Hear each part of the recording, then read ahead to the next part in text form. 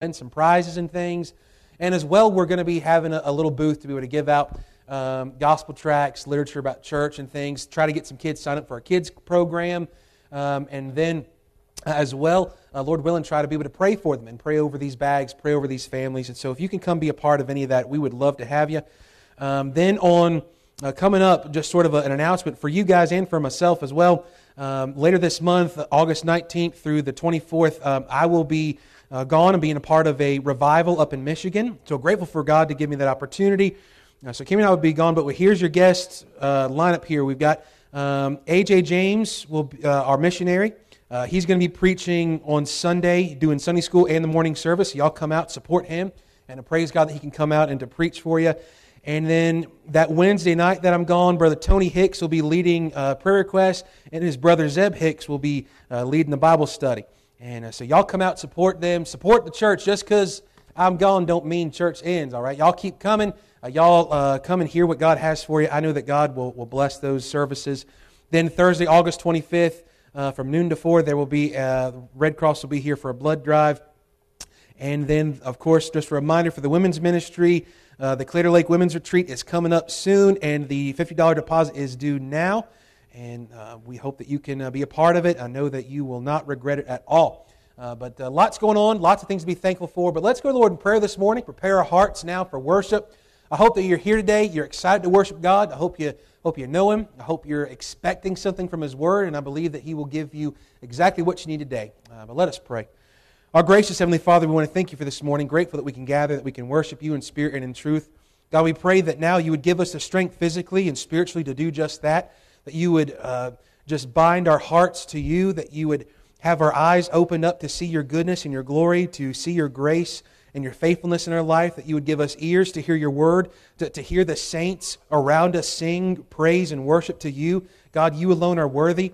God, we do pray that You would give us hearts as well that would receive Your word, full of faith, full of a desire to know You. Give us a hunger and a thirst for righteousness, a hunger and a thirst for unity, a hunger and a thirst, God, just to meet with You today. We pray that Your presence would be amongst us, that we would not just know that You are here and with us, but, Lord, that we would experience and know that You are with us, God, that we would know Your power through Your word and through Your Spirit. God, I pray today if there's one today who doesn't know Jesus Christ as Savior, I pray that You would convict them of their sins, draw them to repentance and faith, and, Lord, that they would be born again today. If there's a saint today who's struggling with just the circumstances of life, if they're struggling with their walk, if they're struggling with sin, Lord, whatever that need might be, God, I pray that You would meet it through Your word. Lord, we thank You for this time. Help us now just to lift up our hearts to You as living sacrifices. Help us to lift up our voices in praise and honor to You. God, we thank You for this time, and may You be glorified today. In Jesus' name, amen. Good morning, brethren and sisterin. Blessed be the name of the Lord. Amen. It's good to be in God's house with God's people. If you are able, please stand, and we'll start our singing service. Hymn number 153 in the hymnal, Worthy of Worship. In Revelation 4:11 tells us, Thou art worthy to receive glory and honor and power. Our Lord Jesus Christ, our God, our Father in heaven, He is worthy.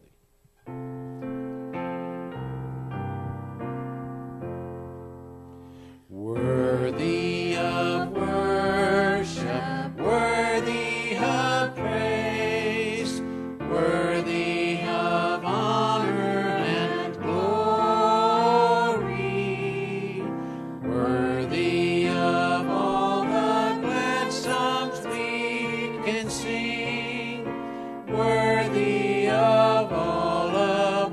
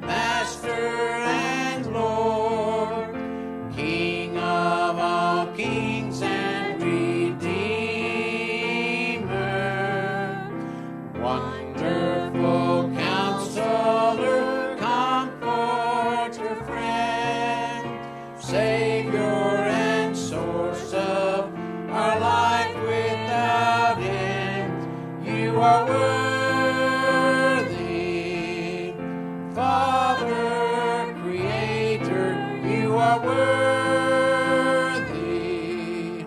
Savior, Sustainer, you are worthy. Worthy and wonderful, worthy of worship and praise. Amen. If you agree with that, say amen. Amen. Our next song is To God Be the Glory, hymn number 56. Our psalmist tells us in 126:3, the Lord hath done great things for us, whereof we are glad. I'm glad he's done great things for me and the whole world, as a matter of fact. To God be the glory.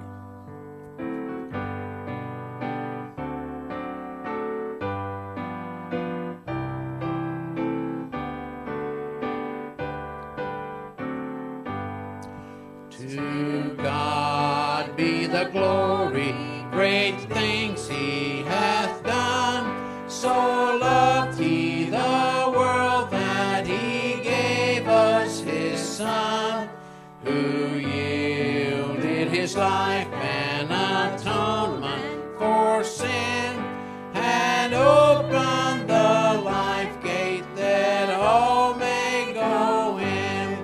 Praise the Lord, praise the Lord, let the earth hear his voice. Praise the Lord, praise the Lord, let the people rejoice. Oh, come to the Father through Jesus the Son, and give him the glory, great things he hath done. Great things he hath taught us, great things he hath done, and great our rejoicing through Jesus the Son. But pure and higher and greater will be our wonder, our transport, when Jesus we see. Praise the Lord, praise the Lord, let the earth hear his voice. Praise the Lord, let the people rejoice. Oh, come to the Father through Jesus the Son, and give him the glory, great things he hath done. Amen. Our next song is Victory in Jesus. We have the victory in and through Jesus and Jesus only. 1 Corinthians 15:57, God giveth us the victory through our Lord Jesus Christ. Amen. Victory in Jesus.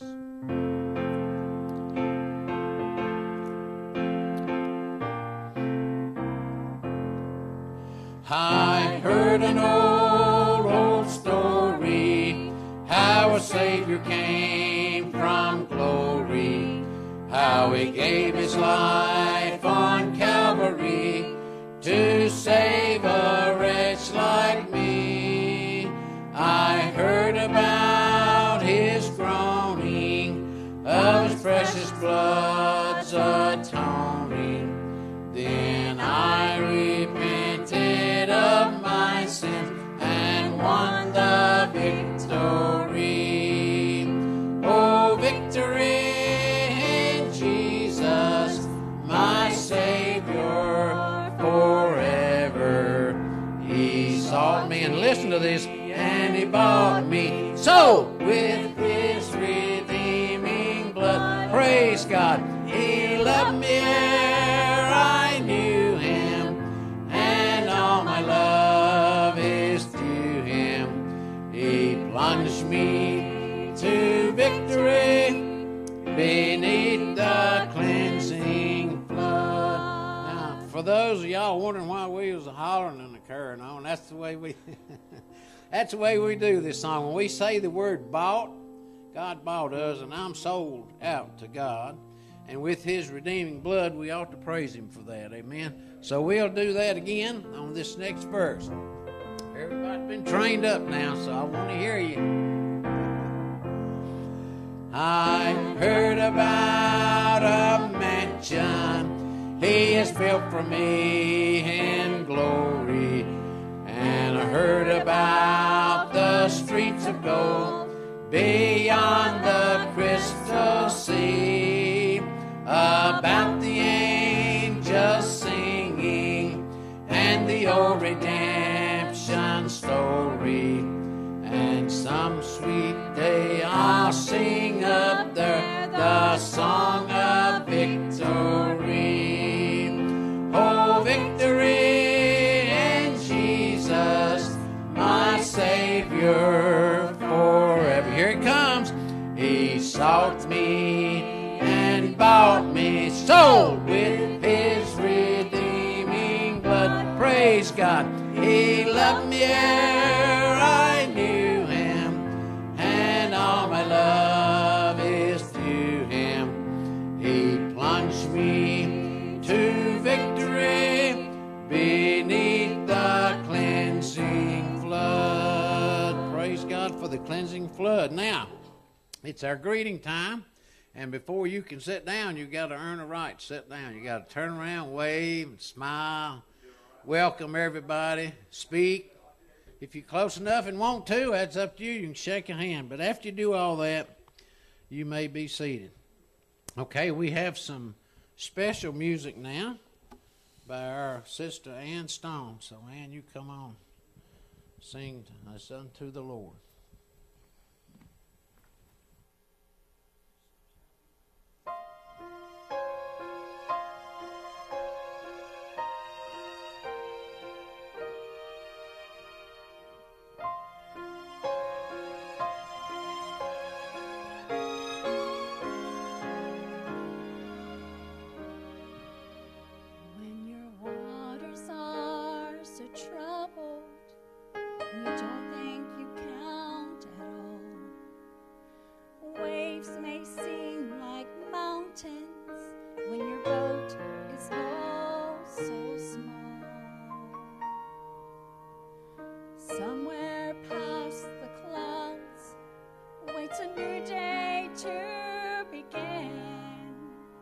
Sometimes it takes a storm to calm the storm within.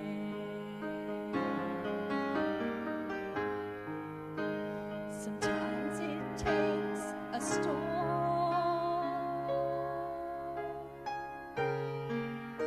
to know you need a shelter.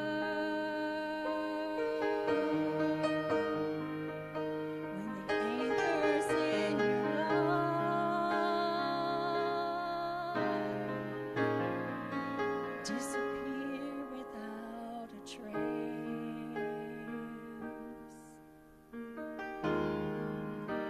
Sometimes the wind will rage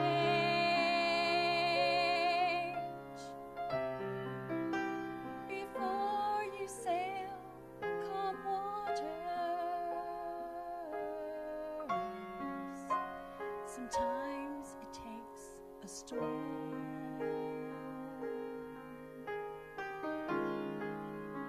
to find a hiding place.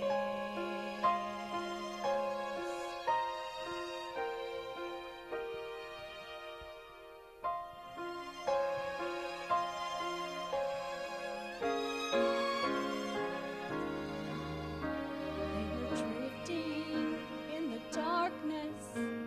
The sea was all around. They cried out to the Master, please save us or we'll drown. Jesus heard their cries, and mercy stilled the winds. Sometimes it takes a storm to see the sun again.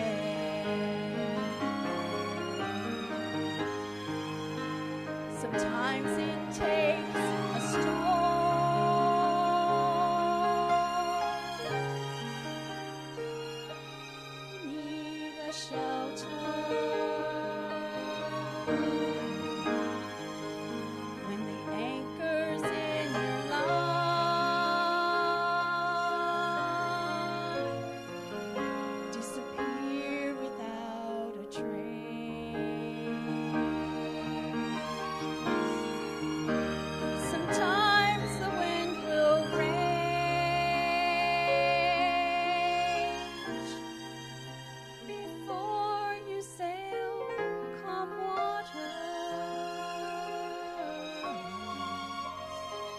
Sometimes it takes a storm to find a hiding place. Sometimes the wind will rage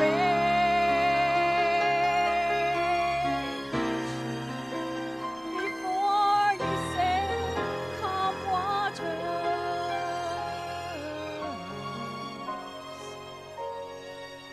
Lord, thank you for the storm, for I found my hiding place.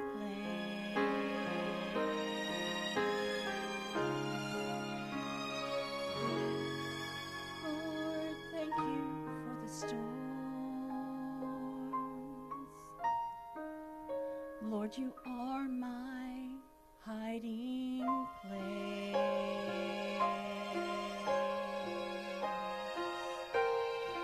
You are my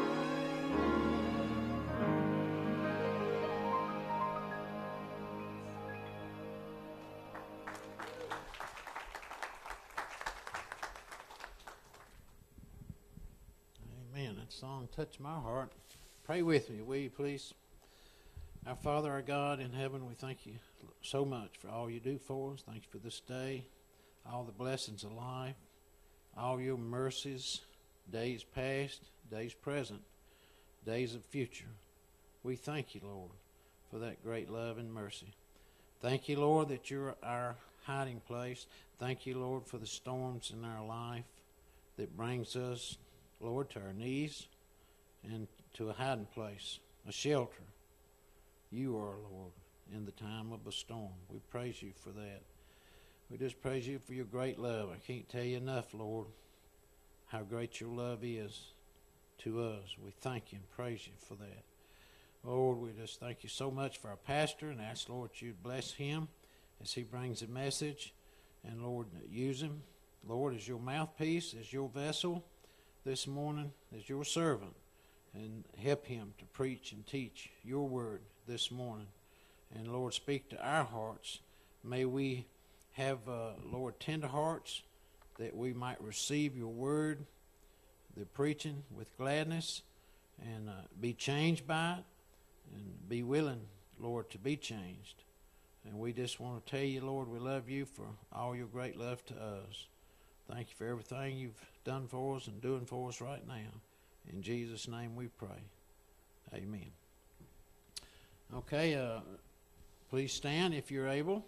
We're going to sing our next song, Christ, the Lord Jesus Christ, our hope in life and death. In Revelation 19:1 tells us, and after these things I heard a great voice of much people in heaven saying, Alleluia, salvation and glory and honor and power unto the Lord our God. Christ, our hope in life and death.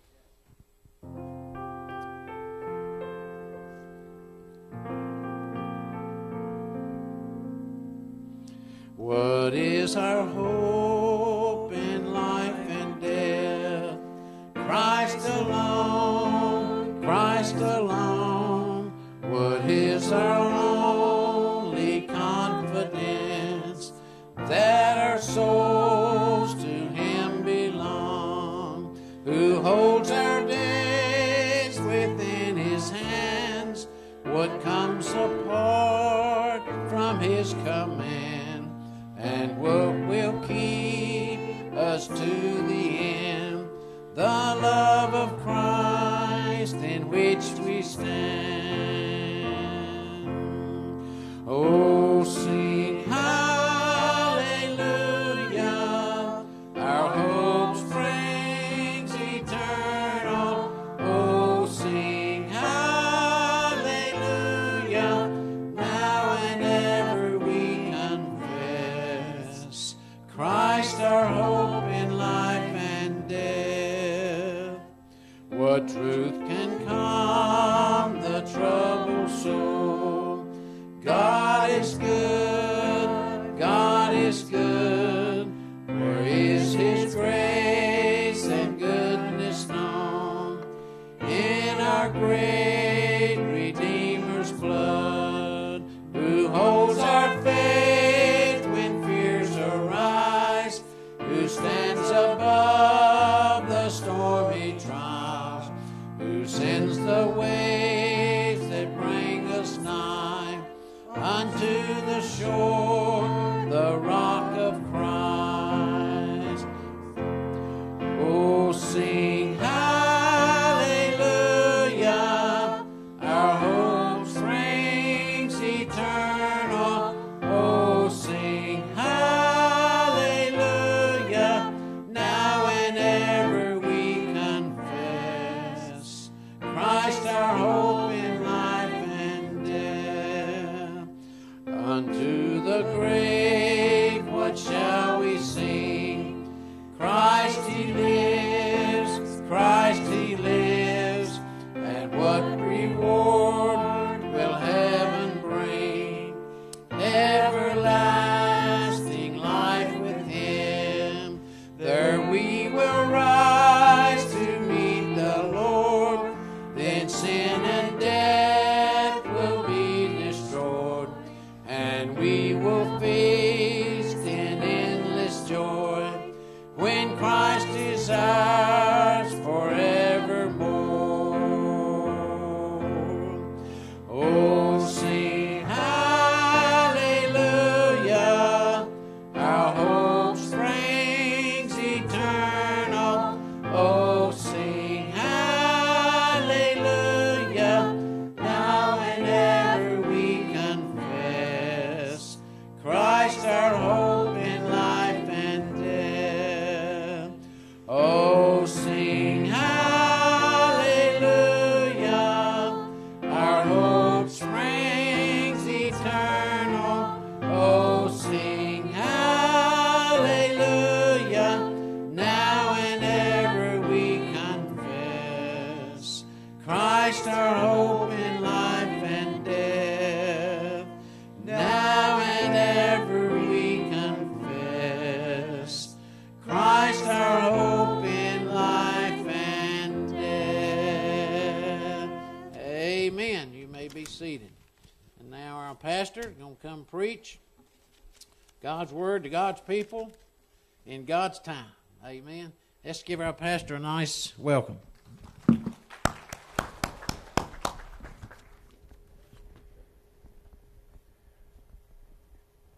I hope you have the assurance that Christ is our hope in life and death.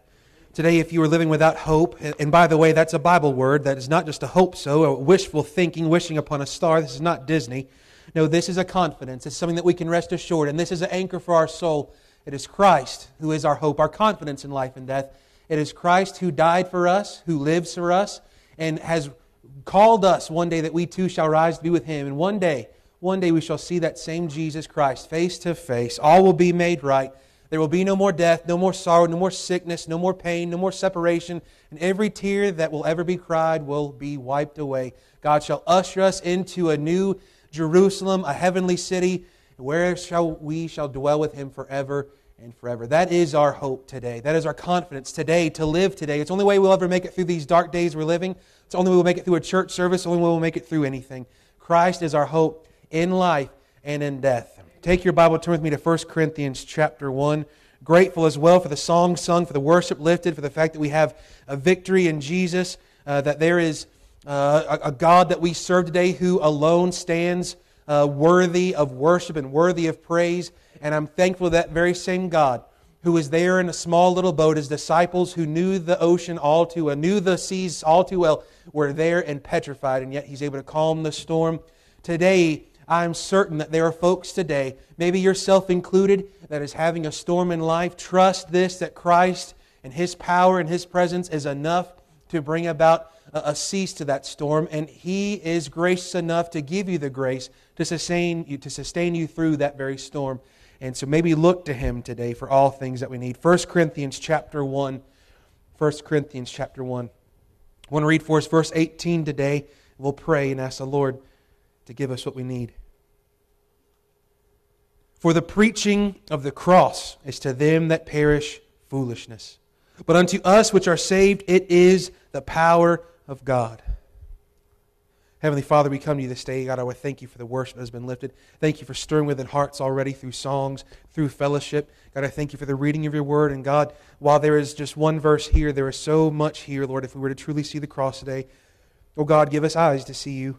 God, give us ears to hear you. Give us hearts that are tender, that would receive you by faith. God, for every soul that's in this place today, God, there's a multitude of needs, a multitude of circumstances, a multitude of burdens. And God, I pray that your cross would solve each one of those. And Lord, that today each one of us would see our great need of that cross today. God, I pray that you would protect us today, protect us from the enemy who would come and to snatch away the seed as it would fall on the soil of the heart. God, I pray that you would just rid us of any distraction, rid us of any burden that we've got that seems bigger than you are. God, remind us of how that cross still stands high and lifted up, blood-stained for us, that we might find need today, that we might find help for our needs. God, I pray that you would clear my heart and my mind, allow me to be filled by you, that you would pour me out today. God, as a living sacrifice, that it would be you who would open up my mouth, that you would preach today. God, this is your word. This is your word. It's your people. It's your church. God, you do with it as you see fit. And today, that through all things you would be honored and glorified. In Jesus' name, amen. We have to understand today, as we look here, that the preaching of the cross is to them that perish foolishness. We talked about that last week. But unto us which are saved, it is the power of God. We've been talking about how the cross is the very power of God. But today we're going to look at it. It is not just the power of God for salvation, but it is the power of God for sanctification. I want you to know, dear believer, you still need the gospel just as much today as you did the day before you got saved. You still need the cross just as much today as you did the moment that you bowed your knee and trusted Christ as Savior. You still need the power of the cross because it's all the power that we have, the only power that we have. The only way that we could be saved is through the power of the cross. The only way that we can be sanctified is through the power of the cross. And what will lead us home? It is the power of the cross that will keep us with the work that God has begun in us. He will see to it completion. We will one day be with Him forevermore. We have to understand that the cross is the very foundation of our faith. It is not just central, but it is the very foundation of which all things rise and fall. Truthfully, if we were to understand the depth of the work of the cross of Christ, we would see that it is all that we need. It is all that we need to be saved. It is all that we need to be sanctified. And it is all that we need to one day be glorified. It is all found in the person and work of the Lord Jesus Christ. That old rugged cross is something that we should still sing about and shout about. It's still something that we should cling to because we have nothing else that we can cling to except for that cross of Calvary. Watchman Nee writes, long-lasting victory can never be separated from a long-lasting stand on the foundation of the cross. Dear believer, many of us today have lost our way. We have lost power in our churches. We've lost power in preaching. We've lost power over sin in our life because we have taken a step off of the cross. We have taken a step away from the cross, and one step is one step too many. We need to cling to the old rugged cross. And one day we will exchange it for a crown, but nevertheless, today we must cling to that cross. We must live in the victory that that cross has provided. Victory over our sin, victory over ourselves, victory over the devil himself, victory over this world. The victory that we have is not found in ourselves, and it's not found in church. It is found in Christ. It is found in Christ who has founded and bought His church. It is founded in Christ who is building His church. And I would tell you today that Christ is building up every believer in this place today. The issue today, Christ would love to build you up, would love to bless you, would love to sanctify you, would love to work a work in you. But whether or not you will, and whether or not you will trust and accept and receive that gift by faith, that's entirely up to you today. But God would love to do a great work in this church. God would love to do a work in His church. That's how God has established the church. That's why He's established the church, to do a work through us and in us. But I would tell you that before we ever do a work for God, we've got to understand that it is Christ who must do the work in us. It is Christ who must do the work through us. And ultimately, the work is done for Christ. In the cross, what we find is the unending power of God to save and to sanctify any sinner who will come by humble faith. It is unending. That cross is still the power of God to salvation and sanctification today. It is still the preaching of the cross that gets the job done.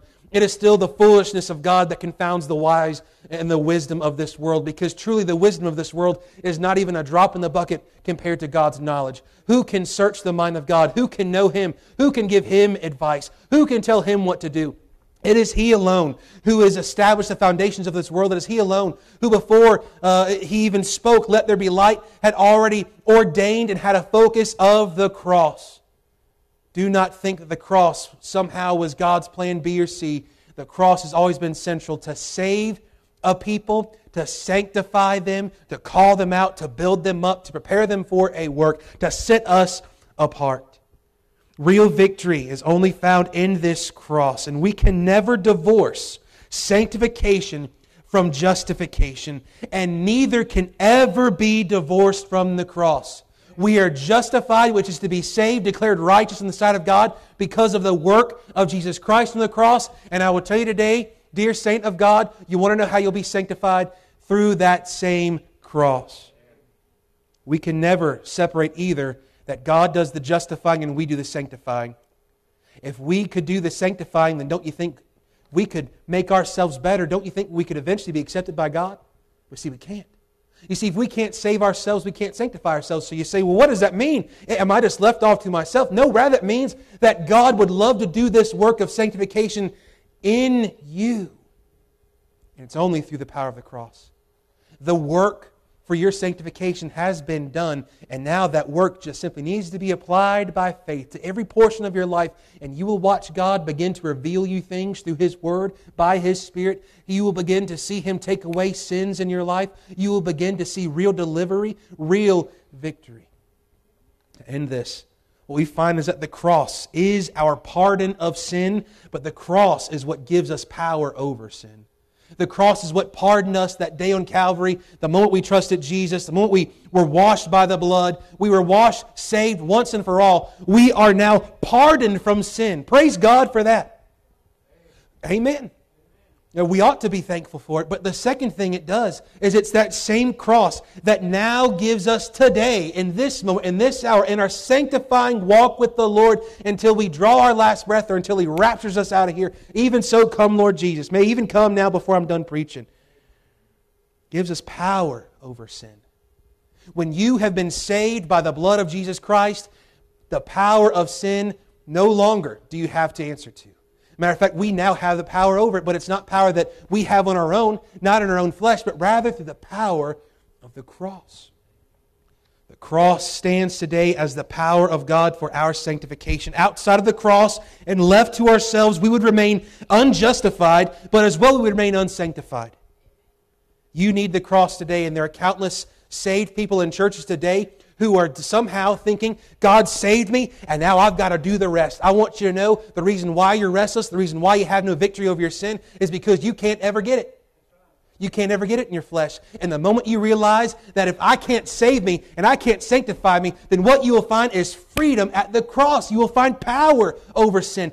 That is when you will begin to find that God can start taking away the power of sin in your life. That's where you'll begin to find delivery from addiction, delivery from these pet sins that you continuously go back to. I want you to know it is found in the cross. That is our hope. That is our only hope. It is our only confidence, because if we could put confidence in our flesh to save us, well, then we could put confidence in ourselves to sanctify us. But I can tell you this, you're looking at someone who in my flesh, I'm the most unsanctified, wicked, vile sinner that there is. I think thoughts that would make you blush. I think things that would make you go, how could he be a pastor? And I've asked the same thing, my dear friend, but it's from the cross. If we were to truly understand the depth of our sin and the holiness of God, and then we would see the cross where God's justice and mercy meet, we would find there that that is not only the power that saves me, but that's the power that sanctifies me, and that God would love to do this work in you. I want you to know today, dear saint of God, God doesn't want for you to stay wallowing in sin. God doesn't want you to keep losing this battle to the devil and to the flesh. He has given you victory and power at the cross, and He simply wants you to receive it by faith. The same way that you got saved by faith will be the same way that you are sanctified. We are saved by grace. It is a gift of God, not of works, lest any man should boast. Why? Because we would boast about it, wouldn't we? And how do we receive it? By faith. That is salvation. What do you think sanctification is? It is a gift of God. It is a work of God. But how do we receive that work, my friend? It is through faith. When I trust and look at the cross, what I see is not just my salvation, but I see there's the Savior who now got off that cross and lives for me. And now I can live for Him, but not by my flesh, not by my strength, not by my power, not by my gifts, but through Him and Him alone. If the cross has saved you, then it will sanctify you. The reason why we stay unsanctified, the reason why we stay unholy, the reason why we stay wallowing in sin, the reason why we continue to live without power in our churches and our preaching and in our daily walk is because we choose to. God would have you to have victory. Last I checked, when I walked in this place, and I walk in this place, I think, 8 days a week, it still says Victory Way Baptist Church. And I would tell you today, the way through victory is not through coming in this church, it's coming to the cross. The way to victory is already there, and it stands as this beautiful picture of God's sacrifice of His own Son and His death for us, and now His life in us. First of all, I want to look today two things. First of all, the problem of sanctification.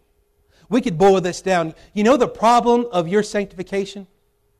Well, it's the one that stared at you this morning when you combed your hair and brushed your teeth. It's the one that got you here. Now, if someone else drove you here, then you don't blame them, all right? Sanctification, and the reason why we aren't as spiritual as God would have us to be, the reason why we don't live as holy as we ought to, and we know it, but we go, well, you know, I could be more holy, I could be more sanctified, you know, God's working on me. Well, He'd work on you a whole lot more if you just surrender to Him. If you would just simply say, you know, Lord, I can't do this in my own strength. You know something, there is freedom in finding this. That the more we strive, what do we find? Strife. The more we find this sort of working to try to gain God's favor. I want you to know, the cross says you no longer can or should try to gain God's favor because you can't. That's what grace is. It's unmerited favor. The cross says favor has been given to you despite your sinfulness, and now it is a gift of God's grace to sanctify you despite your sinful flesh.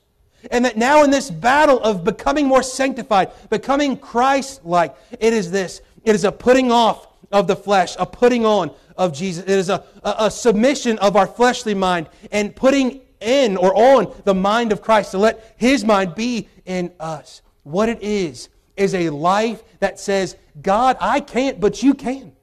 Right? Think about this. When you got saved, what did you say? I don't know what you said, but you probably said something a little bit like this if you really think about it. God, I can't save me, but only You can. That's salvation. What do you think we ought to do? Dear saint, you got a sin you're struggling with. You got a storm in your life. You got something you're struggling with. You got something you just can't seem to break through. Quit. Quit trying so hard because you're fighting yourself and you're fighting the Lord. He wants to do the work through you. Go simply, Lord, in my flesh, I can't fix this problem. In my flesh, God, I've got no power over sin. But God, You do. You do. It's in the cross. You see, the problem is often ourselves, but the Corinthian church here, and the reason why he starts off with the cross is because that's what they needed. Because the cross is the problem for salvation. It was the solution of salvation. It is the solution of our sanctification. The Corinthian church was full of issues and problems, all of which are solved by the gospel, all of which are solved by the cross of Christ. You followed this book all the way through, what do you end up with? A whole chapter on the death, burial, and resurrection of the Lord Jesus Christ. Why? Because it is the power of God unto salvation, but it is the power of God for your sanctification. We're talking about a real church, real people, real problems. We're talking about even a church like us. Now, praise God, I haven't heard about some of the sins going on in Corinthians. If I do, we're going to start preaching on them. But you think about this. I want you to understand this. You can be saved and in a church and attempting to serve God in your flesh, and you will get nowhere. There will be no fruit, real fruit. See, the reason why we have disunity, the reason why we've got sin, the reason why we've got all these issues in church is because we're doing church in the flesh. The reason why we struggle so hard to try to find victory is because we're struggling to have it in the flesh. But it's a Spirit that conquers the flesh. It's the Spirit that gives victory over this. And it's found at the cross. There's three things that I want to look at real quick that they had with their problems in the church. First of all is division. 1 Corinthians chapter 1, verses 10 and 11. Paul says, "Now I beseech you, brethren, by the name of our Lord Jesus Christ." Not by His name. Today, I would tell you this, I don't come in my name. Right? If I could go sell ice cream, I'd go sell ice cream. I'm here today because God called me. Why? I don't know. And God needs you to know the truth and me to know the truth of the Word of God, that we would submit to the Word of God, that we might see the power of God in our life. But before we see the power of God in our life, we've got to see that we've got some problems and some issues. And he begins and he gets straight to the point. We're 10 verses in here, this letter, and he's like, hey, I'm here, I'm writing to you. And then he gets straight to it. He says, now I beseech you, brethren, by the name of the Lord Jesus Christ, that ye all speak the same thing, and that there be no divisions among you, but that ye be perfectly joined together in the same mind and the same judgment. For it hath been declared unto me of you, my brethren, by them which are of the house of Chloe, that there are contentions among you.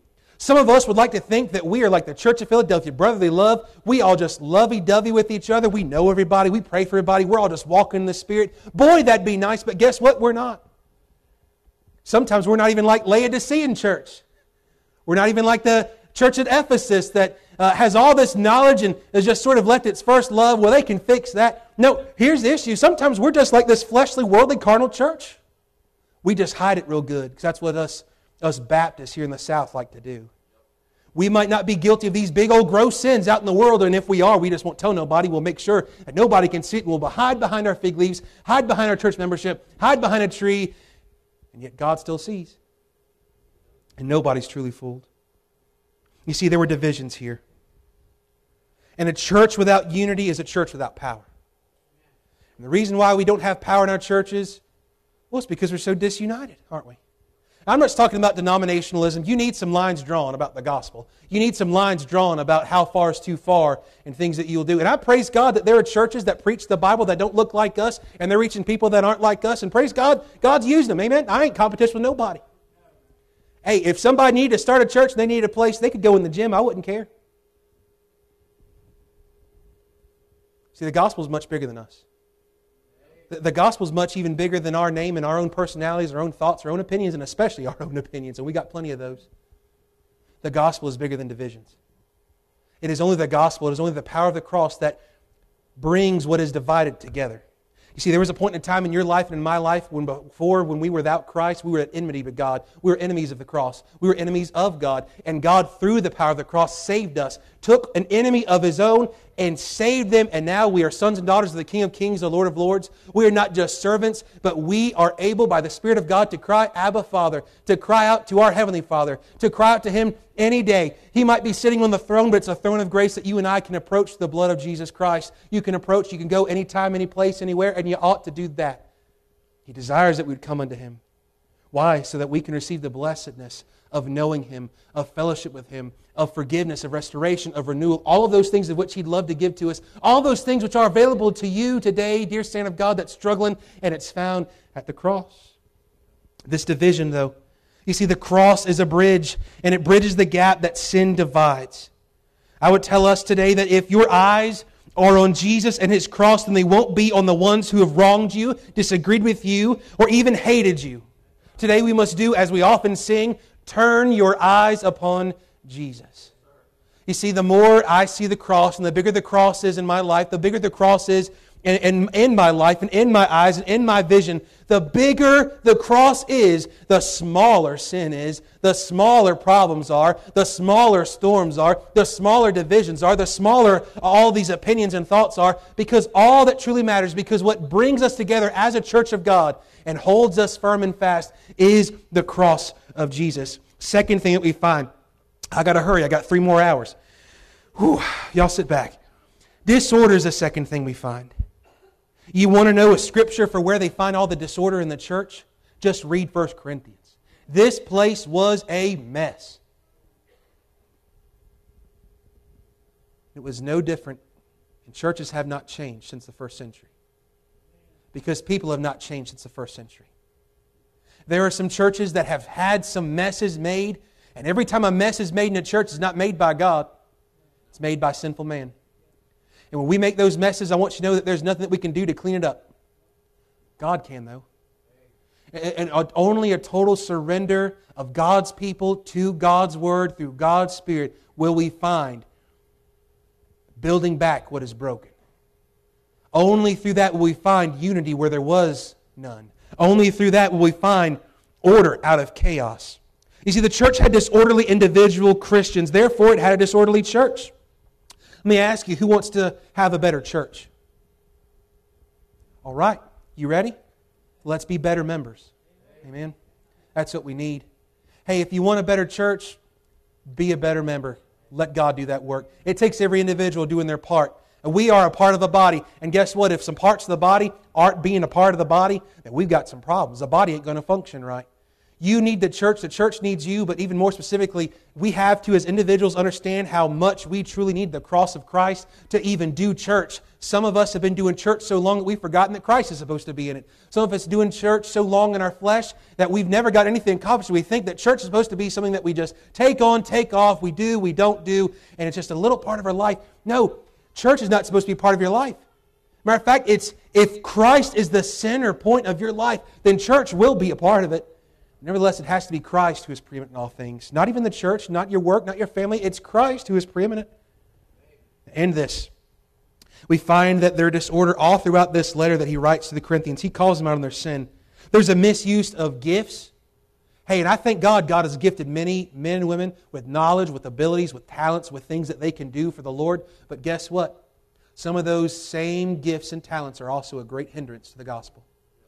Sometimes all this talent and all this knowledge that we have from sitting on a pew and from being a part of church for so long is our biggest hindrance to the simple truth that we need Jesus, that we need Christ, that we must be totally dependent upon Him for every step we take, every breath that we ever have in or out. Every time that we come to church, we need Christ. When you leave this place, you need Christ. When you wake up tomorrow morning, you need Christ. When you go to work, you need Christ. When you're retired, you need Christ. We need Christ.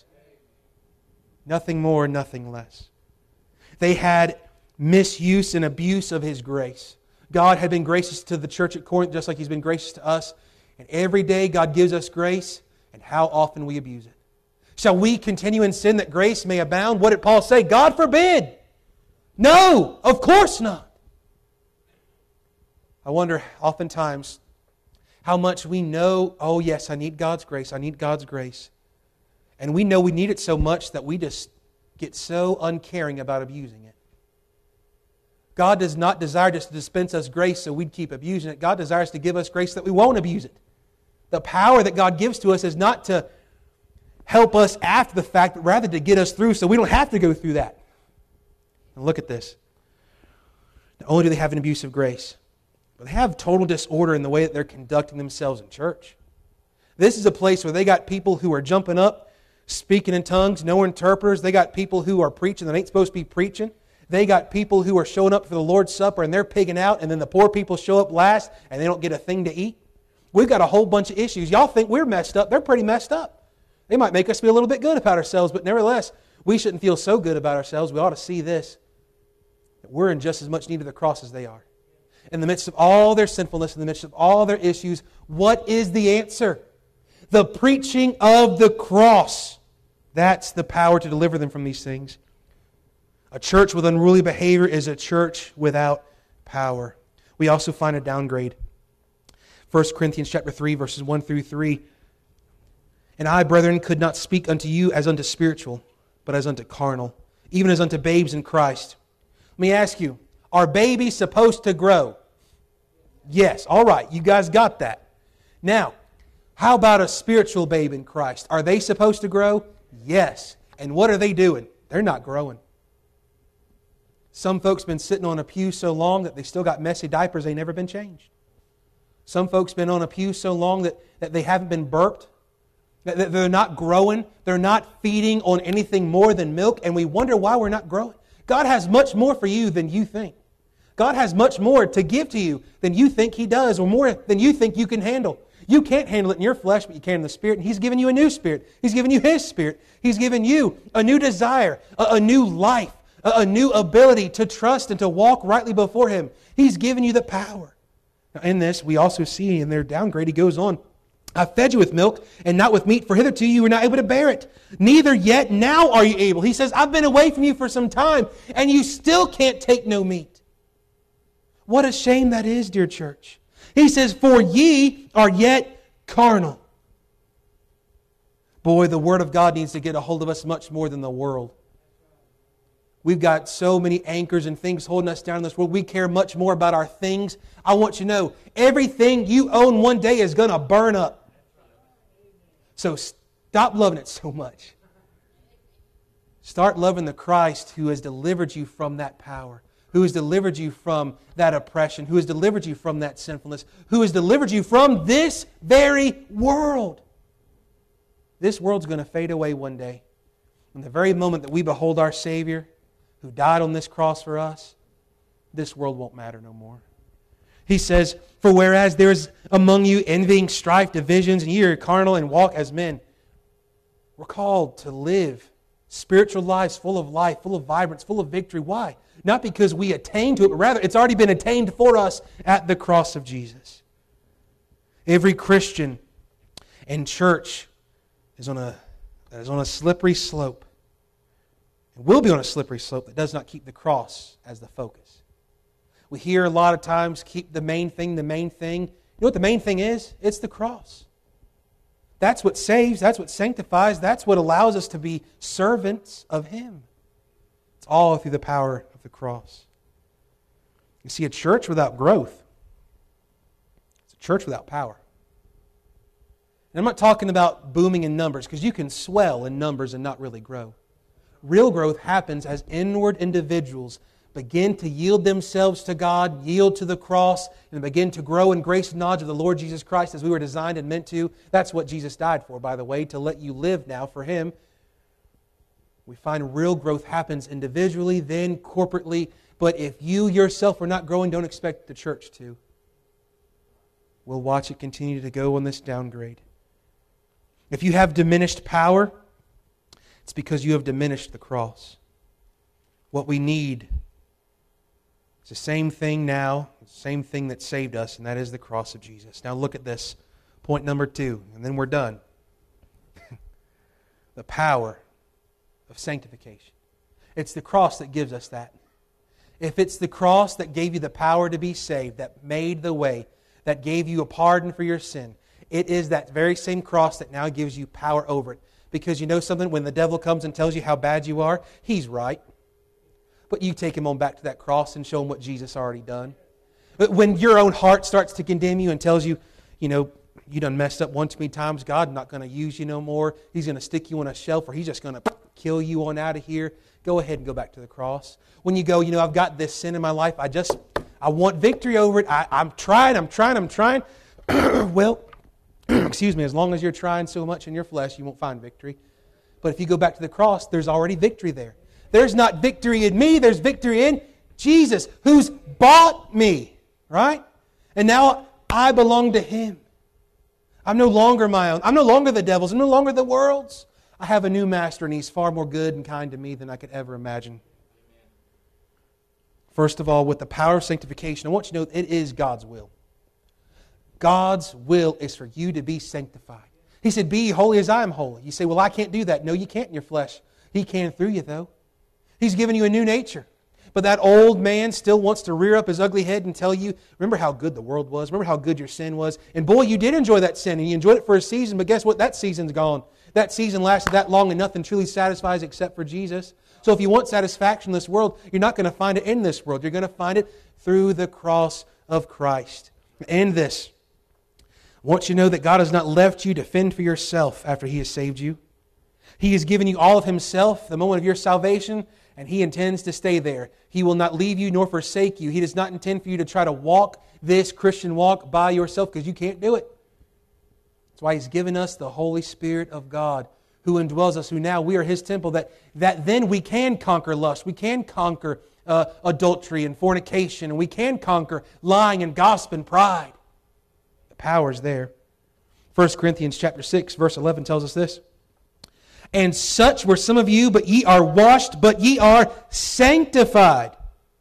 But ye are justified in the name of the Lord Jesus and by the Spirit of our God." Justification is that we are saved from the penalty of sin. This is Christ for us. He took the cross that we deserved. He died the death that we deserved. He paid the price we could not pay. The cross shows us our justification, that we have Christ for us in our stead. But then here's what sanctification is.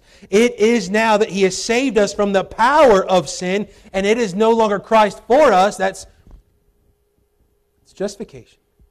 What about it now? Sanctification is Christ in us. The Holy Spirit of God, Christ did not abandon you once He saved you and leave you off to yourself to go try to figure this Christian thing out. Rather, He desires to walk and to live in you and through you. And we'll get to that in just a moment. You see, the will of God is to reconcile all things by His cross. Colossians 1 verse 20. Horatius Bonar writes, "The secret of a believer's holy walk is his continual recurrence to the blood of the surety and his daily communion with a crucified and risen Lord. All divine life and all precious fruits of it, pardon, peace, and holiness spring from the cross. All fancied sanctification which does not arise wholly from the blood of the cross is nothing better than Phariseeism. If we would be holy, we must get to the cross and dwell there. Else, notwithstanding all our labor, diligence, fasting, praying, and good works, we shall be yet void of real sanctification, destitute of those humble, gracious tempers which accompany a clear view of the cross."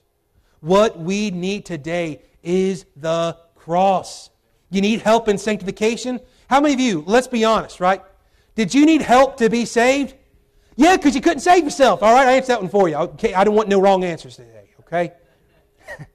How about this? Do you think that you need help by God to be sanctified? Yes. It makes sense, don't it? Why? Because if I don't have the strength to save me, if I can't turn over a new leaf or be good enough, then I can't do that either to be sanctified.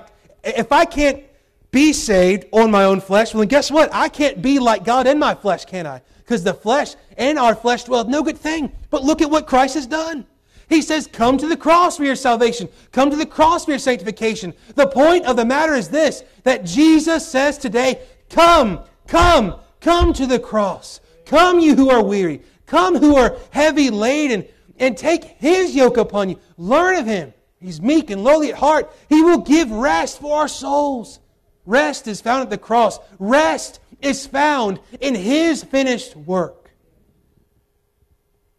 God's will is for you to live in the cross, at the cross, and by the power of the cross. And I would tell you this today, that if you keep trying in your own flesh to be better, to do better, to be a better member, to be a better Christian, you'll be so frustrated, you'll be ready to pull your hair out. And some folks are. And they're just a step away from opening up their hands and surrendering to God and realizing the power of the cross that has been released to us through the Spirit of God to find victory. You want to know? Brother Bonar's right here. He says that those who keep trying in their flesh to do what only God can do, it's nothing more than Phariseeism. Phariseeism doesn't just look like shirts and ties and real long skirts and some culottes. No. Phariseeism looks a whole lot like me going, I've got to do better. I've got to sanctify me. I've got to get right with God. I've got to somehow earn His favor. I've got to earn God's look. I've got to earn His power. I've got to earn. That's Phariseeism. What the cross says is don't look to yourself, don't look to religion, and don't even look to church or church people or men who preach. He says, look to me, and I'll take care of those things. What we need is to look to the cross. Do you have a clear view of that cross today? I truly believe that there are many who have seen the cross and they've been saved, but they need a fresh look of the Savior again to be sanctified. That you need to see not only was that power available to save you, but God has power today to give you power over your sin. Don't think that God wants you to wallow and to stay in this state of ups and downs that you're in right now. God would have us to live in victory that He's given. Second thing we find about the power of sanctification is that it is God's work. This is the part that we don't like because this is counter to our nature. Our human nature says, I. Remember, it was the very first sinners there in the Garden of Eden. The moment they sinned, they said, you're naked, I'm naked, this ain't good. What'd they do?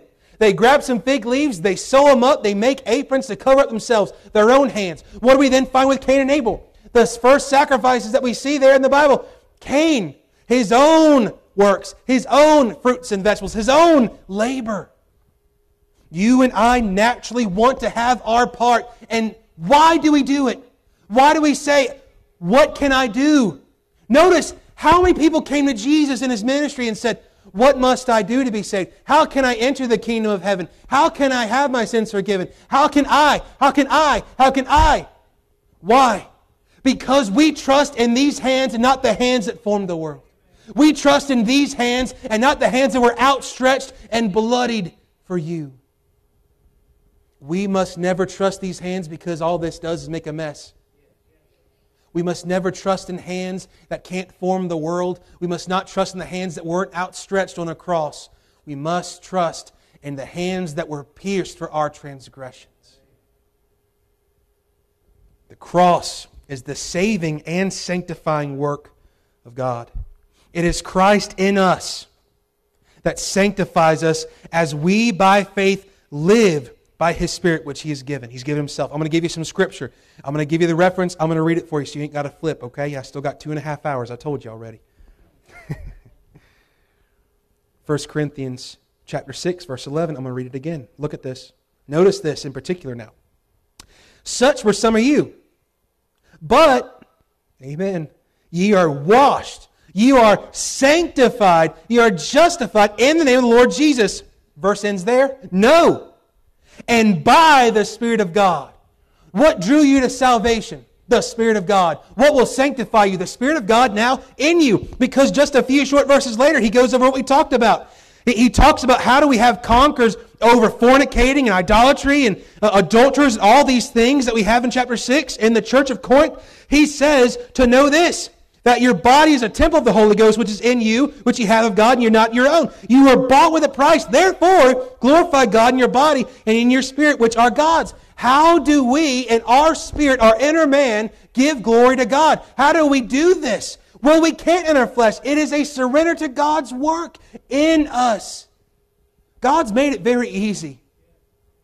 But we, in our hands, we want to say, I did it. Why? Because we want to boast.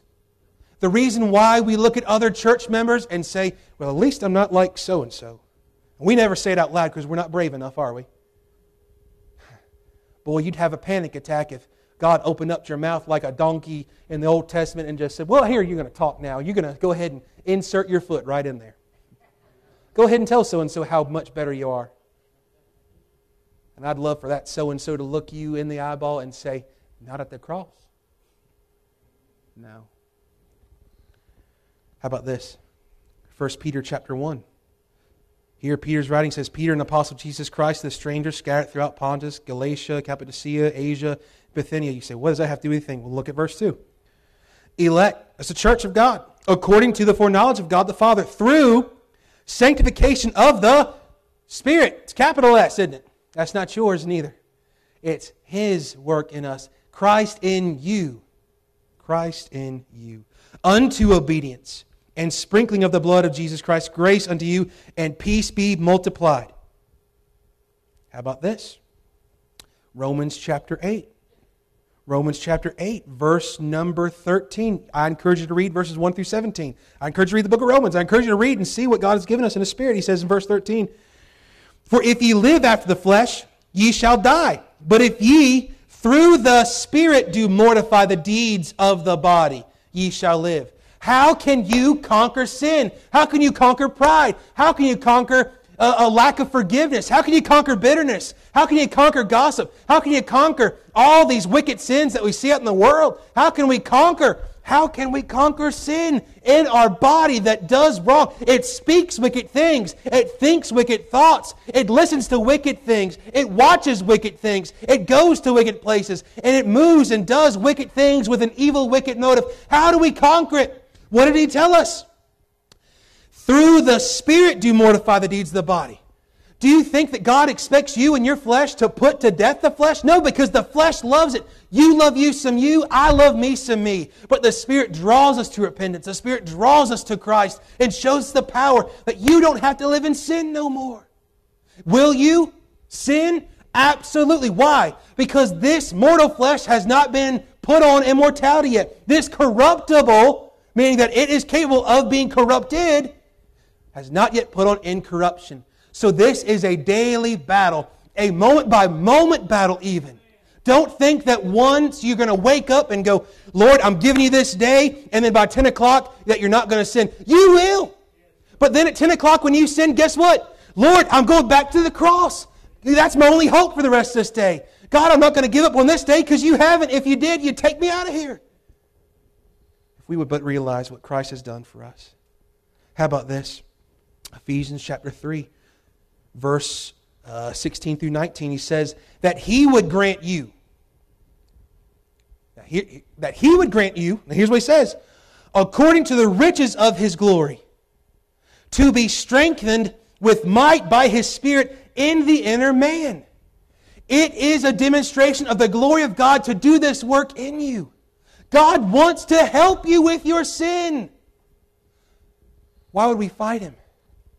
We're like a little child who is trying to open up a box of cookies that Mama just gave to us. And Mama says, do you want help? No! I can do it myself. The whole thing. We laugh because we've seen it and we've done it. God has given us something far greater than a box of cookies. He's done the work for us. He says, let me help you. You used to sing a song, I must tell Jesus. Why? Because I cannot bear these burdens alone. I can't bear them. If we could, then we'd be God. And we ain't, in case you was wondering. Look at this. He goes on and he says, that Christ may dwell in your hearts by faith. So how do you receive this gift, this work of sanctification? It's His work in you, but you will never know it unless you trust Him. And what is faith? It's surrender. When you got saved, you had surrendered to Him and said, I can't save me, this is You. It's by Your mercy I'm saved. It's by Your grace I'm saved. God, I've got nowhere to turn to, nowhere to go. I can't trust myself. I can't trust in religion. I can't trust my good works. But I can trust in You and Your good work. So what must we do for sanctification? To realize it. The same faith it takes to save is the same faith in Christ's work that it takes to sanctify. He says that ye being rooted and grounded in love may be able to comprehend with all saints what is breadth and length and depth and height, to know the love of Christ which passeth knowledge, that ye might be filled with all the fullness of God. God desires that you would be filled. He doesn't desire for His Christians to keep running on empty. How many Christians are going to have to burn themselves out into a flame and they go, well, boy, they just worked themselves to death and now they're out of church, they're out of God's will. Why? Why? Because they're trying to do the work that God desires to do through them. We must simply, yes, Lord. There's freedom in it, and there's victory in it.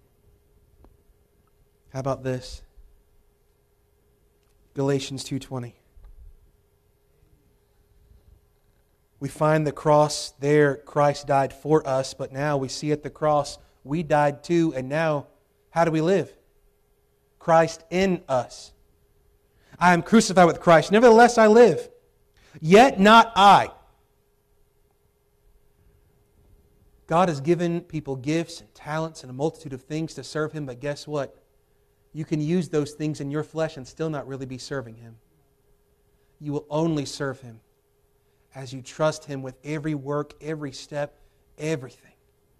He says this, but Christ liveth in me, and the life which now live in the flesh I live by the faith of the Son of God, who loved me and gave Himself for me. You will never know the sanctifying power of the cross until you truly grasp the saving power of the cross. But what you ultimately need is that very same cross. We can only see the work of sanctification in our life when we abide and dwell in the work that has already been done. We will never accomplish or do a work for God unless we see that the work has been done and that He desires to do a work through us. J.C. Ryle writes, and I want you to pay attention to this ending here. He who supposes that Jesus Christ only lived and died and rose again in order to provide justification and forgiveness of sins for His people has yet much to learn. That takes some humility, by the way. Some of us need a little sip every now and again of that.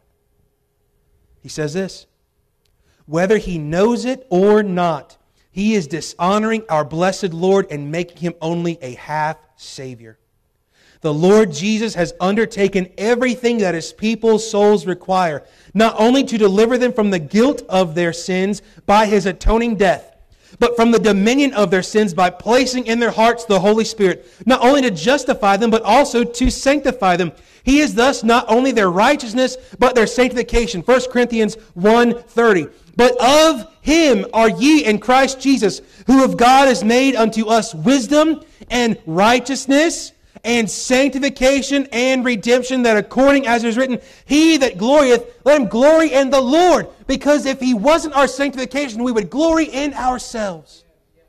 The cross is needed to remind us of our great need, and there will never be a moment or a millisecond that you will not need the cross of Christ. You need Jesus for everything. And the moment you realize that, the moment I realize that, then we'll see some power, then we'll see some victory, and then we'll find real freedom as we were meant to live in.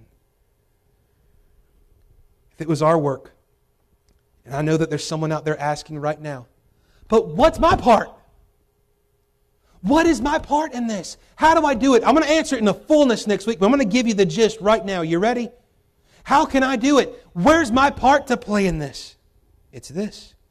It's understanding that, first of all, if it was our work, then we would boast, and God's grace and cross would be made of none effect. That's first of all. You got to understand that. Second thing is this, that our work, you ready? Our work in sanctification is to die to our work and live by His work. That is where sanctification is. It is a death to my work and a living through His work. That's where I have life. It is through Christ's death, burial, and life. He's alive today. That's where we find it. Nowhere else. Lastly, His Word. It's God's will that sanctifies, it's God's work that sanctifies, and it's God's Word that sanctifies. John 17:17 tells us, sanctify them through Thy truth. Thy Word is truth. Then He tells us in Ephesians chapter 5, verse 26, that He might sanctify and cleanse it with the washing of water by the Word. The Spirit, through the Word of God, sanctifies us. The Spirit sanctifies us through the Scriptures. You will never be sanctified if you are not in the Word of God. You will never be sanctified in conquering sin unless this Bible has conquered you. You will never get a hold of the power of God unless the power of God through the Word of God has gotten a grip on you. And I'm afraid that some of us, we know the truth in our minds. We know what we ought to do, because you don't have to tell a new believer that they need to read, pray, study the Bible, meditate, learn Scripture. We know those things, and all of us in this place know those things. And yet we still live without power. We still live without victory. And why do we do it? Because we are living outside of how God intended for us to. You say, I'm not in no gross sin. Well, praise God you're not. But guess what? It's just as wicked and vile of a sin to not go to the cross and to neglect the gift that God has given us. It is a sin to neglect your Bible, dear saint. It is a sin to neglect the Spirit within you that draws you to the Scripture, that draws you to the cross. It's a sin. And it's the very sin that depletes us of all power, depletes us of our energy, of our strength, of our peace, of our assurance. We see a surrender to the Spirit and the Scripture. That will bring sanctification. The cross gives us power as we submit to the Word of God in order to have power to do the work of God, which fulfills the will of God. You may ask, how can I do this? How can I be sanctified? How can I have the power to be sanctified? John Owen wrote, to suppose that whatever God requireth of us, that we have power of ourselves to do, is to make the cross and grace of Jesus Christ of none effect. First of all, realize that in your flesh you can't. And that's a good thing. Because that means it's God's grace as we trust Him by faith through Christ, and He gets the glory. That's it. Not in your flesh. So how do you obtain it? How do you work it out in your own life? I told you we'll answer in fullness next week, so y'all better come back. But in short, it's by faithful obedience to the Word of God through the Spirit of God.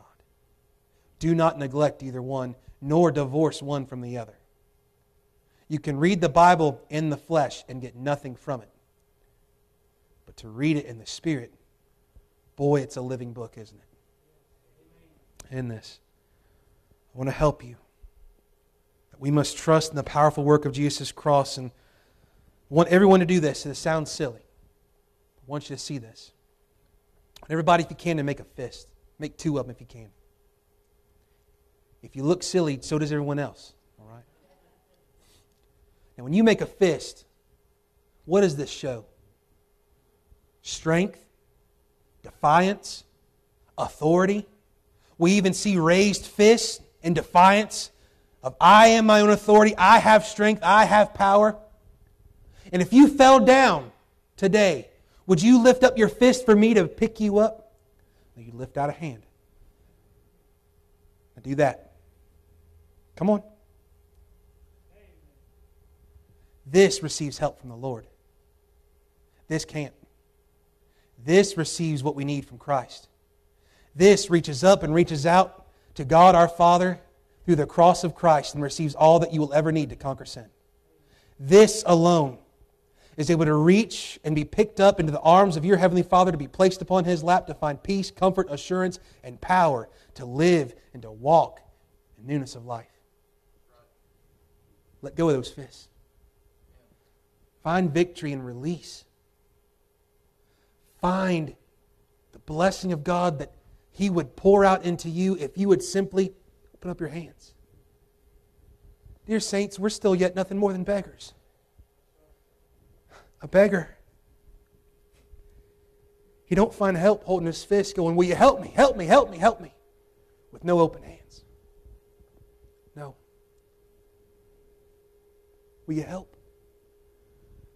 If you need help today with your sin, you need help today in your life, if you need help to work your job for the glory of God, to honor your family, to live in rightly, to have a unity, to have all these things, open up your hands. Do you feel helpless to save yourself? You should. Come to the cross, the power of God to save you. Do you feel hopeless in your fight against sin, or helpless to serve God? Come to the cross, the power of God to sanctify you, to cleanse you, to be used of Him. The cross is what we need. The cross is the power for all. And all need its power. Today, would you come to the cross with open hands and receive all that you need from Christ? Let's all stand this morning. If you have a need today, you already know it. Would you come? I didn't talk this battery dry, that's fine.